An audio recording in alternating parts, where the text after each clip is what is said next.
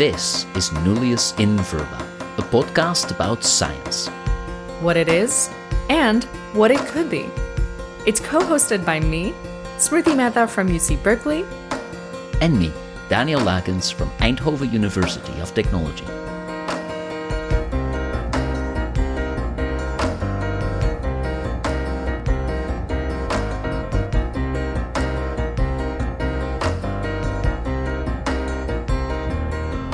This is the first of 2 episodes on the anti-creativity letters, a very creative piece of writing by Richard Nisbet, written from the perspective of a senior tempter to a junior tempter on practices that can help discourage creativity in young scholars. We discuss themes in the article that we've touched upon earlier in the podcast, talk about whether and how much we agree with the senior tempter, and whether we relate more to the senior tempter, the junior tempter, or the temptee. Enjoy.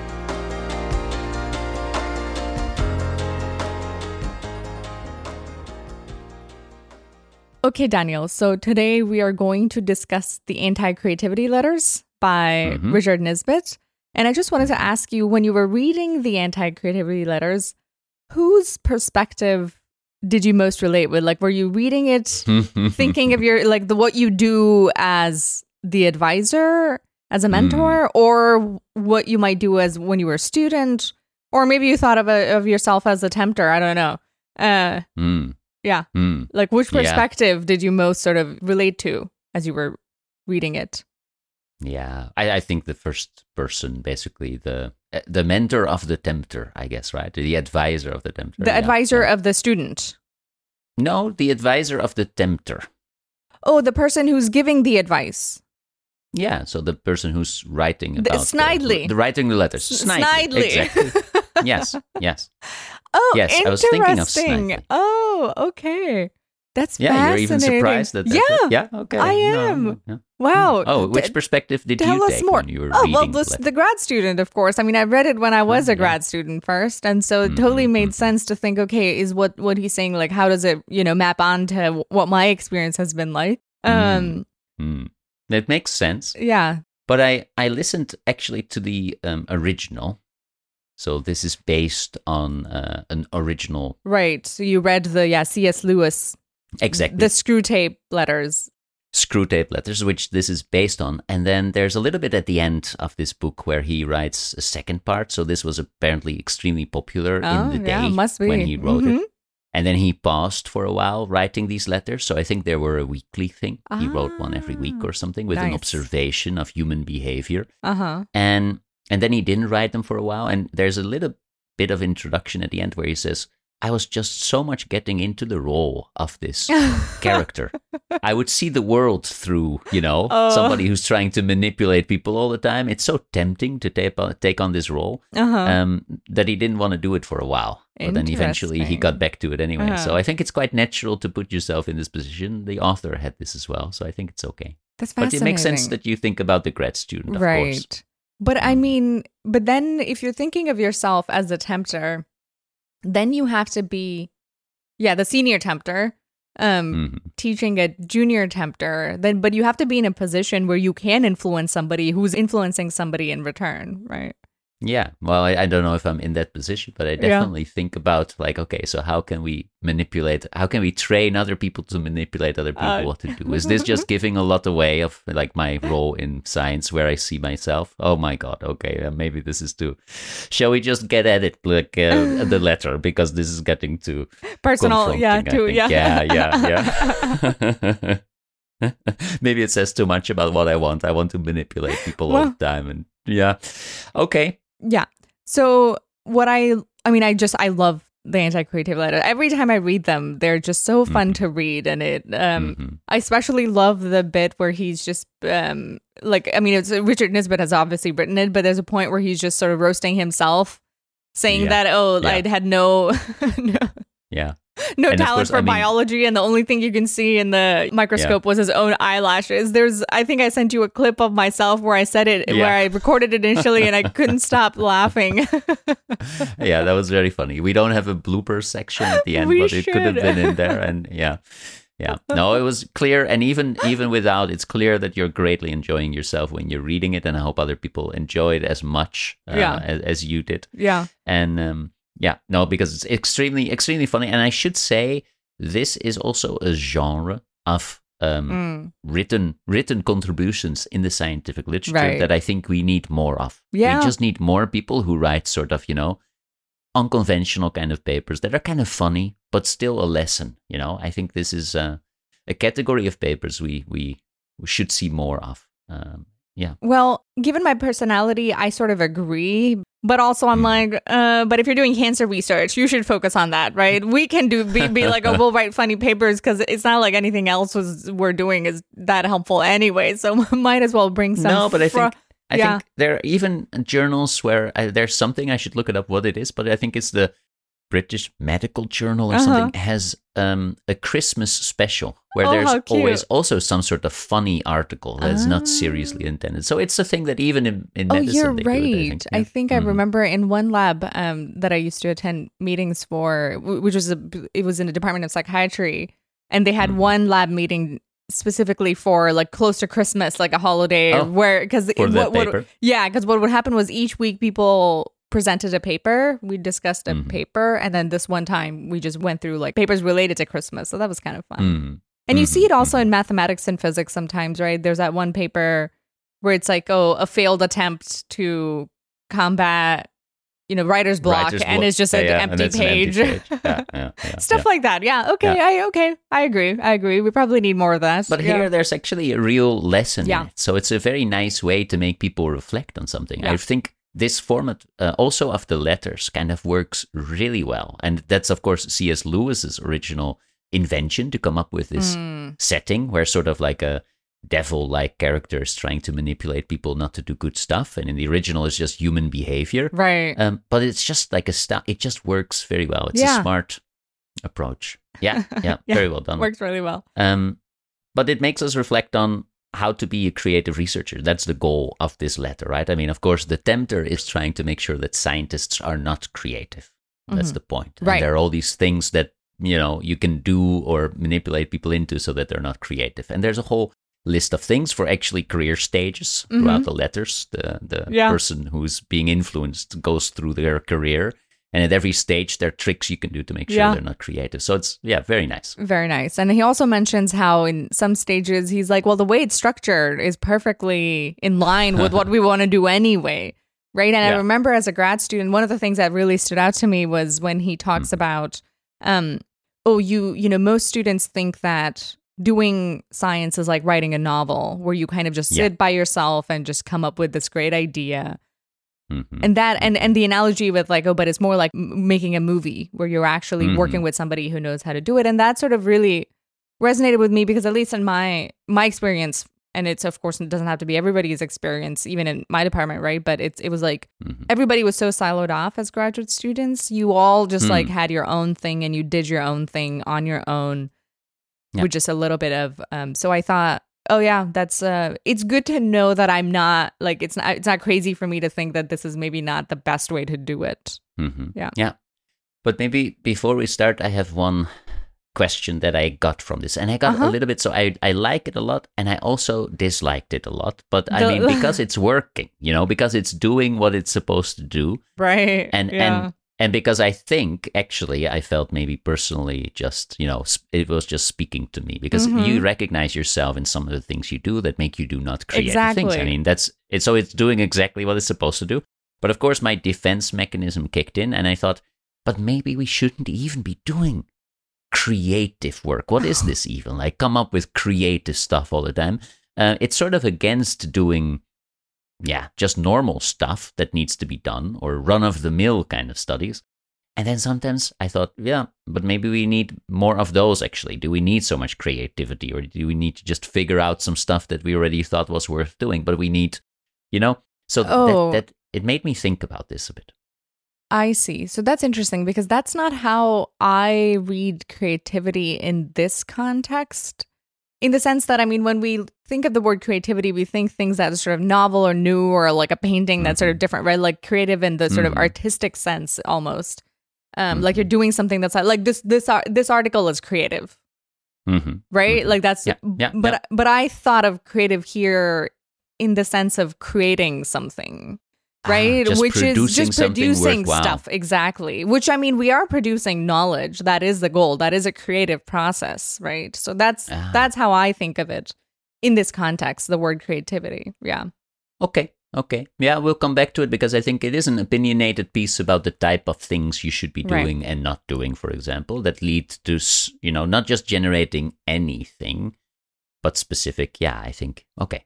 But I get it. Yeah. That's So I think we are all creating things all the time. I mean, we are, but maybe we can start with one of the first things that is mentioned as a thing to do to make you more creative, or make you less creative. Which I absolutely loved, because here he's talking about the kind of people you should get your student to associate with. And he's saying, move him away from don't let him talk to normal people. Get him to hobnob with colleagues, and especially towards the sneerers. Exactly. And this is, of course, already getting me on the wrong foot here because I think maybe okay, go on. And the reason I was like, oh, this is so funny, because he's like, nothing so useful as sneerers, especially if they're intelligent and witty. And at the time, especially during grad school, I mean, and still do. I mean, I do engage a lot with people in the open science movement. And I do think that some of them can be a little bit sneerery. Right? There's a lot of sneering and sort of looking down on completely right old psychology theories and just sort of the spirit of the discipline. And that I've never been for. Like, to me, that has always been like, no, we shouldn't sneer at stuff. But the other side is also terrible, right? If you're, he talks about in the age of have a nice day, right? Where nobody's giving you any criticism at all. Actually, that comes later. But what are your thoughts on the sneerer bit? What do you think about that? That felt too personal? The sneerer part, maybe, I think, but I'm in agreement with the first part. So you want to stay in touch with normal people. Yeah, I think absolutely. In doing science, there's a real risk that you get suckered into something that is so super specific that you think, why are we doing this? Right. And literally, if you would ask yourself, then it's because somebody else did this other thing and they did this thing. And then, I was talking to somebody and they said, somebody should do a variation on this with this and this. And you're like, So I think this is basically a call to keep the real world in mind in your research and study things that are at least real in some way. And it's a little bit like when we talked about Schmess, where Dennett said, if you talk about your topic and a master's student thinks, what the hell is this about? Then you might be doing Schmess. And this is a similar thing. You have to be in contact with normal people and you come up with normal research ideas, I guess. Yeah. And it's so easy to sort of wrap your ideas into fancy labels and then pretend like you're looking at something that's run of the mill or like normal thing that people could relate to, but you make it into this complicated phenomena like, temporal discounting and, something, which would not make any sense to any normal person. And sometimes that also affects it that people have done it before. And I don't know if you notice it, but I definitely, like, sometimes when I read papers, like from the 60s, 70s, 80s, the language is so much simpler and the thoughts are so much more complex, if that makes sense. Like, I will read things where they're written in such simple language, but it makes you just go, like it makes you think. And I don't see that too much anymore, where like stuff is written in like simple language, but like thoughtful. You can tell that this is, well thought out piece of thinking.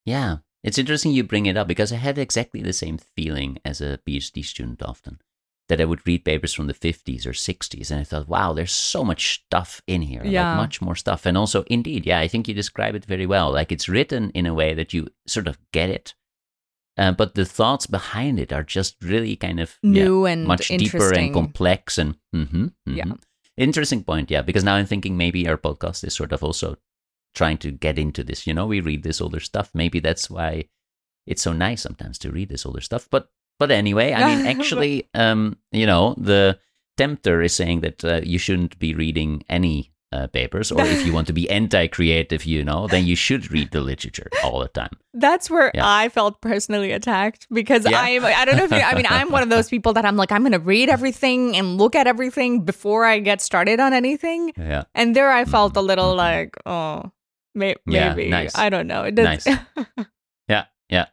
No, nice. And I feel there, I actually personally sometimes didn't do that so much. So when I was doing more empirical research, I would sometimes just think, hey, let's just play around with this or sort of brainstorm what would happen if you do something like this. Yeah. And for example, I did some studies where I used Chinese ideographs to sort of get people to determine if it was a word or not, and sort of like basically projecting some meaning on a symbol. Mm-hmm. And later I, of course, came across 10 other papers that had done this a decade before, but actually I didn't read most of that. I just started to play around with it and do it. Interesting. So yeah, but that's also the downside. Then you can reinvent the same thing. So I think with a lot of these things, it feels like good advice, but you can also immediately come up with the other thing. Or maybe I'm just being the sneerer and I immediately come up with criticism of all the suggestions to be creative. I'm like, but it wouldn't work because of this and this. Yeah. But he's also saying that psychologists who are ignorant of intellectual history are condemned to repeat it in their laboratories, right? So he's going, and that is what's interesting about all of them. Like he gives both sides of it, right? He'll say it's very nice. It is, he'll be like, well, you want to have them in a place that doesn't give any emphasis on teaching, right? Or if they're doing it begrudgingly, but he's like, but some teaching can also be good for you. So there's always like both sides of the same coin. And you shouldn't read the literature. But it's actually very good to do the research that your supervisor thinks is a good idea to get started with, for example, and follow along and work with your supervisor. So it's not like you go completely off the road as well. So it's trying to do something, maybe the middle road sort of. And I thought that was a very, very good point because I know in my area, when I was a grad student, it was mentioned as a positive thing that students were allowed to do whatever they wanted to do. Like you don't have, they were like, oh, you don't have to do what you're, and I guess it's sort of PI specific where some people have these big grants and they're just like recruiting people to work on their projects. And that was I almost heard this being discussed as something that was negative. Like the fact that you're given that sort of latitude to do whatever you want to do is a positive thing. But I do agree with him that it's very helpful as a new student to come on to a project where other people are already working on something and you're kind of helping out because it, shows you the ropes, like how to do things. And then you're also collaborating with people. And this is hopefully something that your advisor is also invested in. So probably a good thing that everybody's working as a team on something as opposed to just, each graduate student with their own project. And I think it's very difficult to be very creative if you have complete freedom to do stuff. So I think if you're just starting out, then what are you supposed to come up with? Right. So a little bit of restriction, saying, well, this is the general direction we're going to. And also, if your supervisor has thought about something and is a bit creative, then you can use this to get started. Yeah. I think that's perfectly fine. Like, unless they have bad ideas, then. Right. Yeah. And he does say that how, like, whatever the end result will be, like, it will be as much as your shared work. The amount of effort you put into it will determine whether it's shared work or whether it's just something that's your advisors that you're working on, right? I think so. Encouraging students to go get onto projects that are already happening, but take some ownership of it and bring their own creativity and bring their own thoughts into it, I think is a good thing. Yeah. And I think that's sort of what you hope even as a supervisor, that you say, I think there's something interesting to get over here, And that's sort of hopefully your contribution because you had a lot of time to read a lot of things and think about things and maybe you have developed a bit of a feeling for it, but you also didn't work out exactly how to get this thing. But you just have a sort of hunch like, I think if we go in this direction, that's an interesting thing to explore. Yeah. Yeah, and then the PhD student takes it and takes ownership of it. Yeah. And there's a lot of room to do creative research within this field. And it's lovely to see if somebody manages to do this, that you're just like, oh, wow, this is a good idea. Yeah, this is well developed. That happens sometimes. Yeah. And it's super cool to see. Yeah. So the next thing he mentions is criticism, which I also thought he made great points. And this is where he's talking about, you can either have sneerers and about this. Yeah. People who will either like tear down. He's like, right. Like we had so much success in that one East Coast. I wonder what he's talking. Maybe Princeton. Who knows? This one. I don't know. It's something in the US probably, but he's sort of referring, there's some real life references in there. We will come back to those maybe. But you wonder like which university is he talking about where everybody is so scared of the criticism there that, nobody is producing anything worthwhile because they've become so much afraid of people shooting down their ideas anyway. Yeah. I'm sure people who are familiar with sort of the history over there would maybe know like which department he's talking about. But yeah, so he does mention here the both sides, right? Either you have people who are super critical of everything and tear down all ideas and inculcate that in their students, or you have people who just give them no critical feedback at all. Yeah. That's the other side. And when I was reading this, I thought you will also like this. Yeah. So this culture of, because he's basically saying, look, if you can get them near those critical people, then that's horrible for their creativity. But he sort of laments that people are getting nicer over time, that they used to be more critical in the past. Like, we can't do the trick anymore. But the second best thing is then just as destructive. Extremely kind people who are just extremely nice. And they don't dare criticize anything. And then he's like, well, that's the second best thing. So I like it. It's great. Yeah. But if you had to pick, right? And of course, like the extreme of either version is terrible. But if you had to pick to lean on either side of this, where would you lean? Which do you think is better for creative work? Yeah. So I'm going to bet it's sort of personality dependent. But I get the point, and I think he makes a very fair point that if you want to promote creative work in a bunch of people, because, this is just like, say, a department culture, for example, then I think you want to make sure that people are not shooting down every new idea immediately, you know? Because you can come up, it's true, you can come up with a dozen ways why it's not good. And I was reading it, and I was thinking, isn't this just a general brainstorm strategy anyway? When people brainstorm, they always say, in the beginning, we don't judge the ideas. We just generate them. And you're not supposed to say, yeah, but that wouldn't work right now. We just generate a bunch of them. And then in the second phase, we'll do the evaluation. But if you start to shoot down ideas in this first place, it hurts the general creativity part of the brainstorm. It reminded me of this recommendation, and I think that is totally fair. But I can also imagine that there are some people who really get motivated by criticism.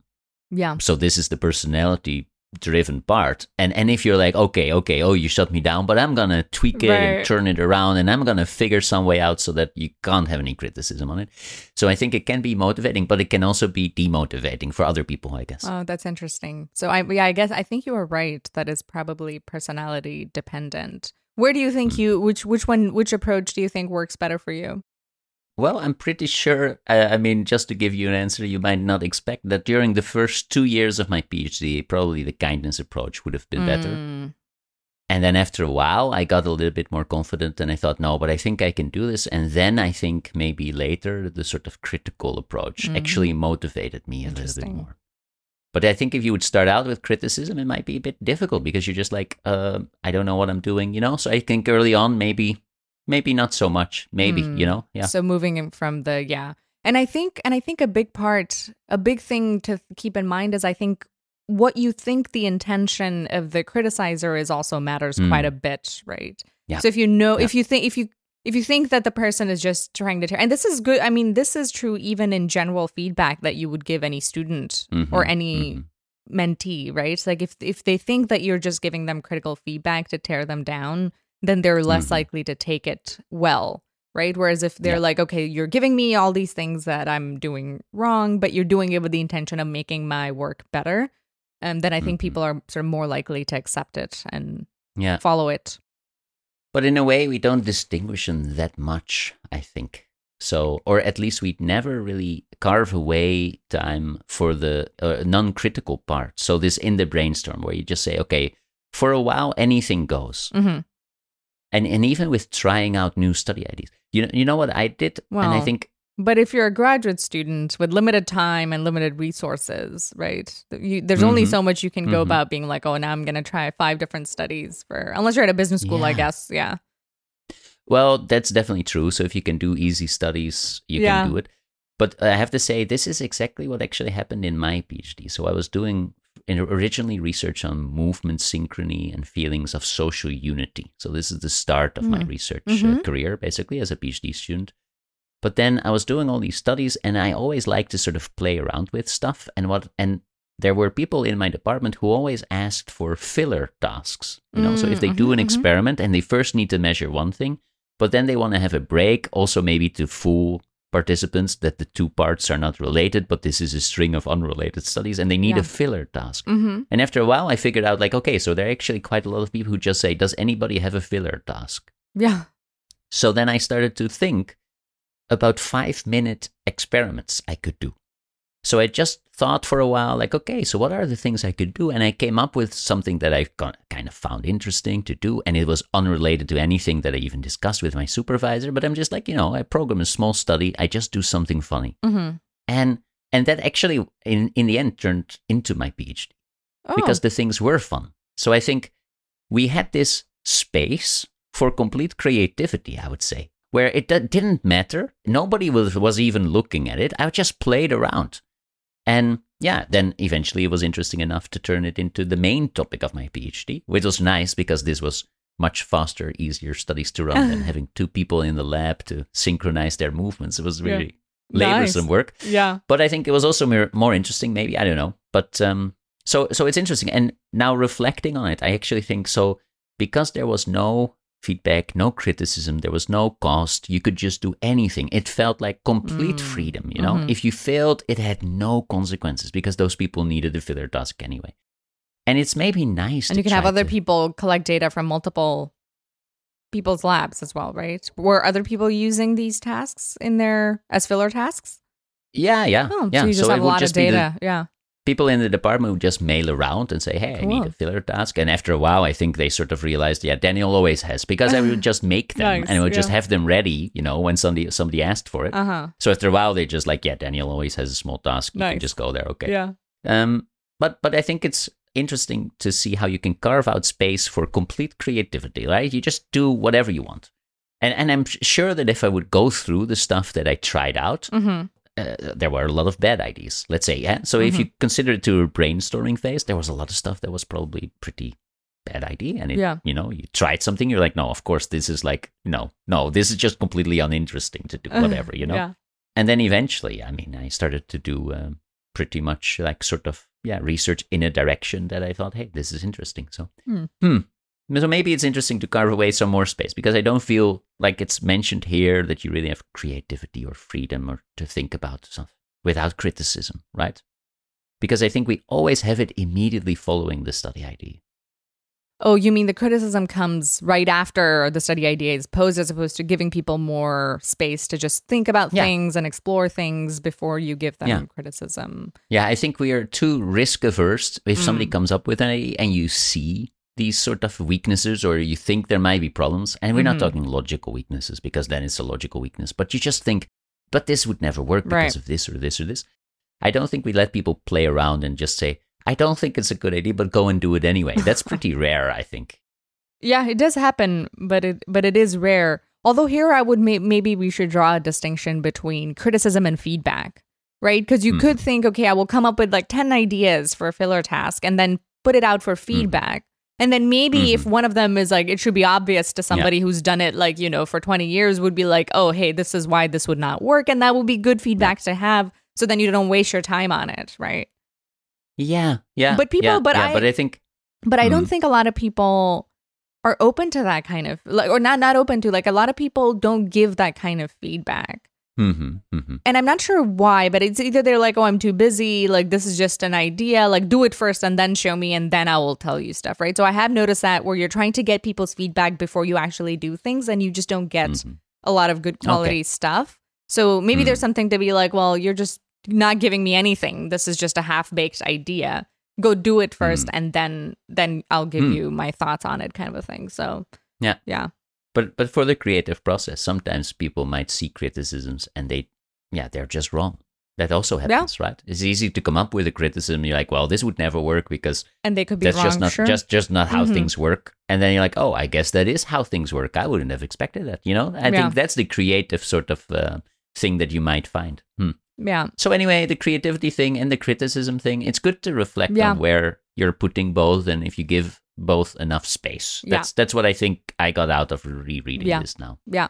And I mean, I definitely fall more on the side of the critical people. Like I would much rather be around people who are more critical if I had an eye. And maybe that's a personality thing, but I also think that given the way science is set up, you will get criticism anyway, right? You'll get criticism for your reviewers, you'll get criticism from the general public, you'll get, right? So if you don't, and I have heard of people talking, like faculty talking about grad students who they realize that the first time, like during whatever, like a qualifying exam meeting or dissertation proposal meeting where they actually sort of, grilled the student a little bit on their ideas and the student completely could not handle it. And so I think that that's a problem, right? If you're not allowing the students to gain the skill, because it is a skill, right? To be able to deal with criticism head on, right? And I do think we need to develop like a harder skin, and that needs to happen. And I do think that first needs to happen with people you trust and people who have best intentions for you at heart, right? And so if you're not allowing students the opportunity to gain that skill, then I think that's a problem.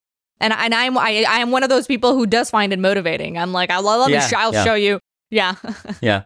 But one of the things that's so nice about this paper, right? So as you are saying this, I just hear Snidely say, you know what? And you should tell them that it's really important that they early in their career learn to deal with criticism. And that is why you're shooting all these ideas down. And they will even be grateful for you that you're shooting all their ideas down and they come up with no creative idea whatsoever.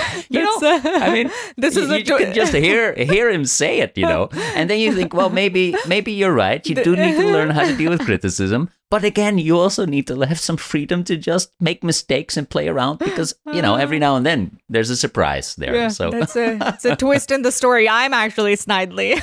No, but I think this makes you reflect. I mean, that's so nice about the paper. You could just think, hey, wait, but if I would, But of course, we also need the criticism. But then I think, we do that part probably better than the creative part. So that's why it's good to be reminded of the other side. Yeah. Well, maybe not. You just mentioned you don't always get the criticism. So it can also be wrong in that direction. Right. And then this paper gives you like, oh, actually, we're always too kind. We always say, oh, lovely, such a nice idea. But we never really push back on an idea. So that's also not good for creative thoughts, and right? I think that's worse in the sense that I think that you will end up with people pursuing ideas that had clear sort of logical flaws that nobody pointed out to them. And I think that's worse, right? There's a bit of, I mean, I guess it depends on why people are not giving the criticism, but it can sometimes also be condescending, right? If you think somebody can't handle it or you are worried about something else because you don't want to give criticism because you don't want to be called X, Y, and Z. And, so there's a bit of like... Or you don't care about improving their work. That's actually the worst thing. Exactly. You just do whatever you want. Yeah. Like, I don't think it's very good, but I'm not going to tell you. But I'm not going to tell you. Yeah, because either I don't want to hurt your feelings or I don't want to get into it or what, Yeah, you're right. So I think it's a bit more pernicious in my opinion versus somebody who will straight on tell me, no, I think you are wrong. And I think this is why. Like, I mean, of course, it's not like we've said, like you shouldn't be an asshole about it, but I think good criticism, even if it's given a little harshly, I'm much more okay with than people who, like you said, right, don't even care enough about your work to offer you their honest feedback. Yeah. Good point. And sometimes you don't even need somebody else to become not creative. So another category of things that go wrong in the paper that's mentioned is that people can just do it to themselves, basically restrict their creativity by thinking that they are too worried about whether they're even smart enough to do this or creative enough. Yeah. And then they become too afraid to just say stuff like, oh, maybe this is a cool thing to do because they're like, oh, but if I say this, people will think I'm stupid. They'll sneer at me. Yeah. Yeah. This is great because we've talked about this on the podcast before, right? On the episode on intelligence, which I thought was a good point that he's raising. Yeah, that people, and I mean, maybe it happens less, but I've definitely seen it. I think a lot of people are just worried to speak up, worried to even engage in conversation with other, even grad students, because they're like, oh, that person's so smart. Like, I can't, I'm like, that's the whole point of being here is there's smart people that you can talk to. Like, why worry if they're going to think you're smart or not? It's not important if you're smart. It's it's important that they're smart and you learn from them. But the one thing that made me, it's kind of interesting that he pointed the other side of it is like, if they're too smart, that also works against them because then they have more to lose from producing something that's not up to the mark, which I thought was also a very interesting, And I've also seen this. I've also seen this. I think people that you're just like, you're really smart. You're really, I mean, some people are just pretty, I don't know, talented, or they're in the right place for what they're doing, and they have a lot of background knowledge already in some way. And you're like, okay, you are really on a project where you this is going to be fine. Yeah. And then it's not fine. Because they actually start to worry about themselves, and they're like, worrying themselves, like, but maybe it's even worse if you actually tell them sometimes in the beginning, like, okay, you're clearly smart enough for what you're doing. Because then they're like, oh dear, now the expectations are really high. Right. Now I'm supposed to say something really smart, or my first study better live up to their expectations, and then they get into trouble. It's interesting. It's sort of related to that growth mindset this idea in the growth mindset literature about sort of, praising people, like how praise can backfire. And I think you also mentioned it in your class, right? Performance goals versus learning goals, right? So if you have performance goals where you're just trying to show that you're smart, you might be less likely to pick like harder tasks. You might be more worried about failing because your goal is to sort of show how smart you are. Yeah. But the interesting thing here is that the target that you're trying to reach, basically, that your performance is going towards the expectation you think other people have of you. Because often like a performance goal is like, I want to be the best in the classroom or something, which is, but here it is, you're trying to perform in line with what other people expect. Does that make sense? Yes, but I would also say that the performance goals are also fall into the latter category, right? At least my understanding of like, that's showing that you're smart. Like you're trying to prove that you're smart to other people. No, they're both performance goals, but it's more like sometimes the performance goal is just like, I want to pass this class, or I want to get the top grade in the class or something.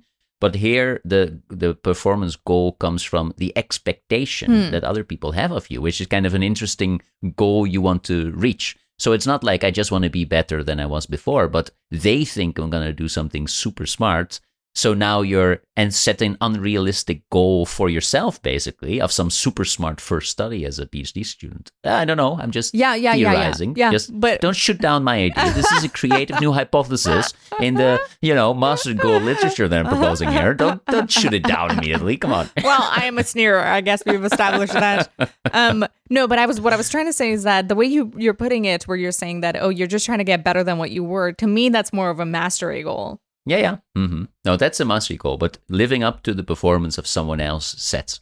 Like, imagine, there's a PhD student, they start, they show up the first day, you look at them, you say, oh, I can just see, you're going to do great things. They'll be paralyzed. They'll be paralyzed because they're just like, oh my God, my first study has to be super smart, or they'll be so disappointed. That's interesting. So the distinction that I think is kind of, that you're pointing out to me that seems more interesting is this like difference between thinking that you want to live up to a standard that you set for yourself. So if you're super smart, you would be like, oh, this is, I think the way he's saying it, right? Like that it's, that you think this is not worthy of your intelligence, right? That you might end up doing work that's not, what does he say? So he says, remember that such people literally have more to lose than to gain by producing something. They know this and live in constant fear of doing work that is unworthy of them. So I think he's talking more about like stuff that you would think that, this is not up to my standard, which versus what you're saying is also true, right? That if somebody praises you in the beginning of being like, oh, you're so smart, you're so talented, that might actually lead some people to be like, oh, now others have high expectation of me, and how might I live up to that? Yeah, I think that's an interesting distinction.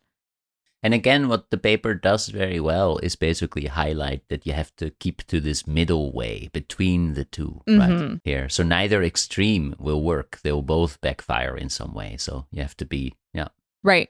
And we both would agree that your goal should really be mastery goals, right? If you're not, you shouldn't even be worried about whether you're smart or not. The goal should be to get better than you were, right? Yeah.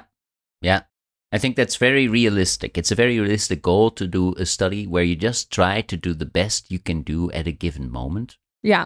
And at the same time, it's this weird state where it's not going to be the best thing, but you hope it's better than what you did before, right? And it's worthwhile or something. Yeah, it's difficult, but yeah. So there's this quote by Ira Glass that I absolutely love. It's a bit long, but I want to read it because I think it's perfect for this conversation we're having. He says, nobody tells this to people who are beginners. I wish someone told me. All of us who do creative work, we get into it because we have good taste. But there is a gap. For the first couple of years, you make stuff, it's not that good. It's trying to be good, it has potential, but it's not. But your taste, the thing that got you into the game, is still killer. And your taste is why your work disappoints you. A lot of people never get past this phase, they quit. Most people I know who do interesting creative work went through years of this. We know our work doesn't have the special thing that we want it to have. We all go through it.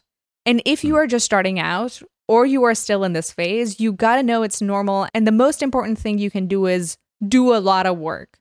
Put yourself on a deadline so that every week you will finish one story.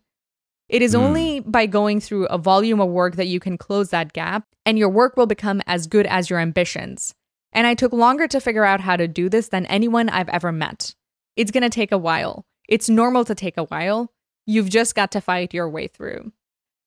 And I thought this was such a nice, encapsulation. What we're talking about here which is that when you have people who know that they want their work to be up to a certain standard, the initial work is just so disappointing, right? Yeah. And you just have to get past it. And the only way to get past is by doing a lot of work. And I will say, I should heed this advice a lot more than anybody I know. You should. I really should. Take the advice. I really should. Agree. It's good advice, and I'm nothing if not good at taking good advice. But but I think it's a good point to have, right? That it's initially going to be disappointing, but you just have to go past it. And the only way, and I do think there's some disciplines in which the only way to do really good work is to just do a lot of it. And the beginning, it's always going to be shitty, right? If you're into writing books or writing in his case, or doing any kind of most kind of creative work, I would say, right? You have to go through a lot of it to become really, really good.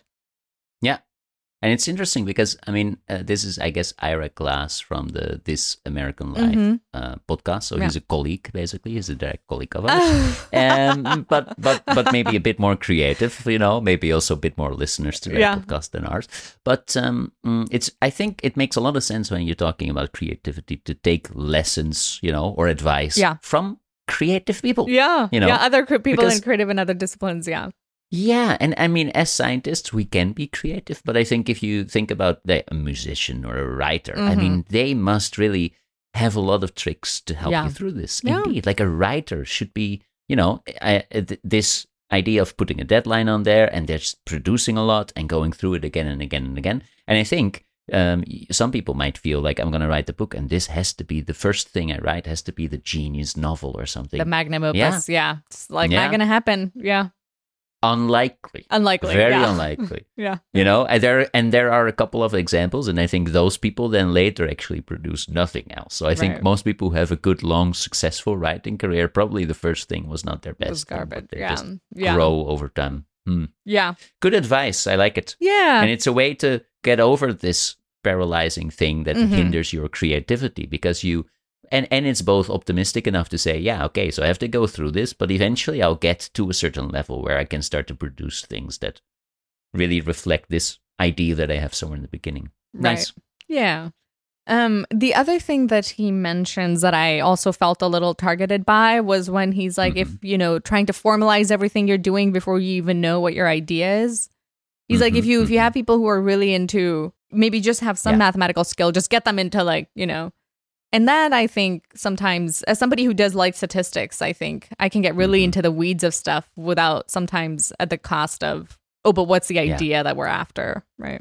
Yeah, trying to formalize things at a too early stage. And this made me think of some practice like pre-registration, where you try to, in advance, think really, really long and make the perfect study. And I see some people really work on a pre-registration for months or something, Yeah, like me. And then, but if somebody comes to my lab and we do empirical research, sometimes they're surprised that I will just say, we're just going to go and do it. We're just going to do this thing. And they're like, but we didn't even completely think things through. And we didn't even pre-register it. No, we're not going to pre-register this. We're just going to collect some data and see what happens. Exploratory because work. I think, you don't have to, I would even say bad exploratory work. It's just bad exploratory work. You just get your hands dirty. You just get some real data. You try, you do. You know that this is not going to be it. You're going to fail because you didn't think carefully about some stuff.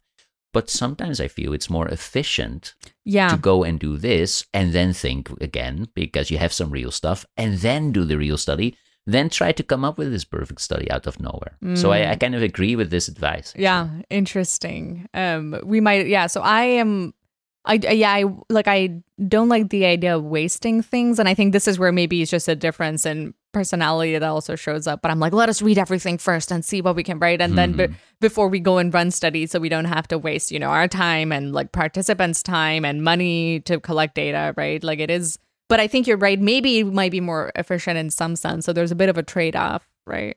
Yeah. And I think it is exactly this creative component that is never going to happen through this other process. Yeah. That's also why it says. But it avoids research waste, Daniel. Did we not talk about research waste? Not necessarily. I mean, it could. If you can read the literature and then come to the perfect study, then it would avoid research waste.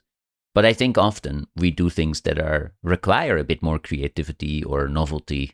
And that is not going to come from reading the literature very well, but from, I don't know, just iteratively trying something in. That's interesting because I might be of the opinion that if you're studying anything in psychology, there's probably some tasks that somebody has done, in the 50s that you could easily adapt that would fit your needs. Yeah.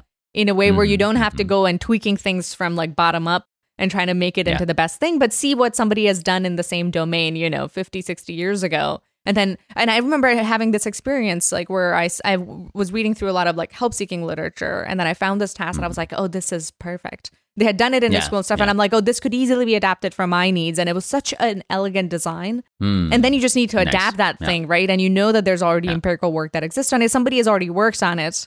And then you don't have to reinvent the wheel, right? So I think that's a good way to sort of not reinvent the wheel. Yeah. No, I agree. If that exists somewhere, then that is definitely preferable. I think often maybe that's not the case, or I don't know. I have to say that I actually it's an empirical did maybe question. Yeah, but I have to say that I just explained that, I tried to come up with a task and then I saw somebody else do something the same. So that is you're proving my point. A bit, Psychologists who are not aware of history are bound to repeat them in their laboratories, Daniel. Yeah. True. Thank you for listening to this episode of Nullius in Verba. Our theme song is Newton's Cradle by Grand Brothers. If you have any thoughts, feedback, or comments you'd like to share, you can reach us over email at nulliusinverbapod@gmail.com or our social media accounts at Mastodon or Twitter. This episode was the first of 2 installments on the anti-creativity letters. In the next episode, we'll continue discussing the challenges one faces when doing creative work. We hope you will join us.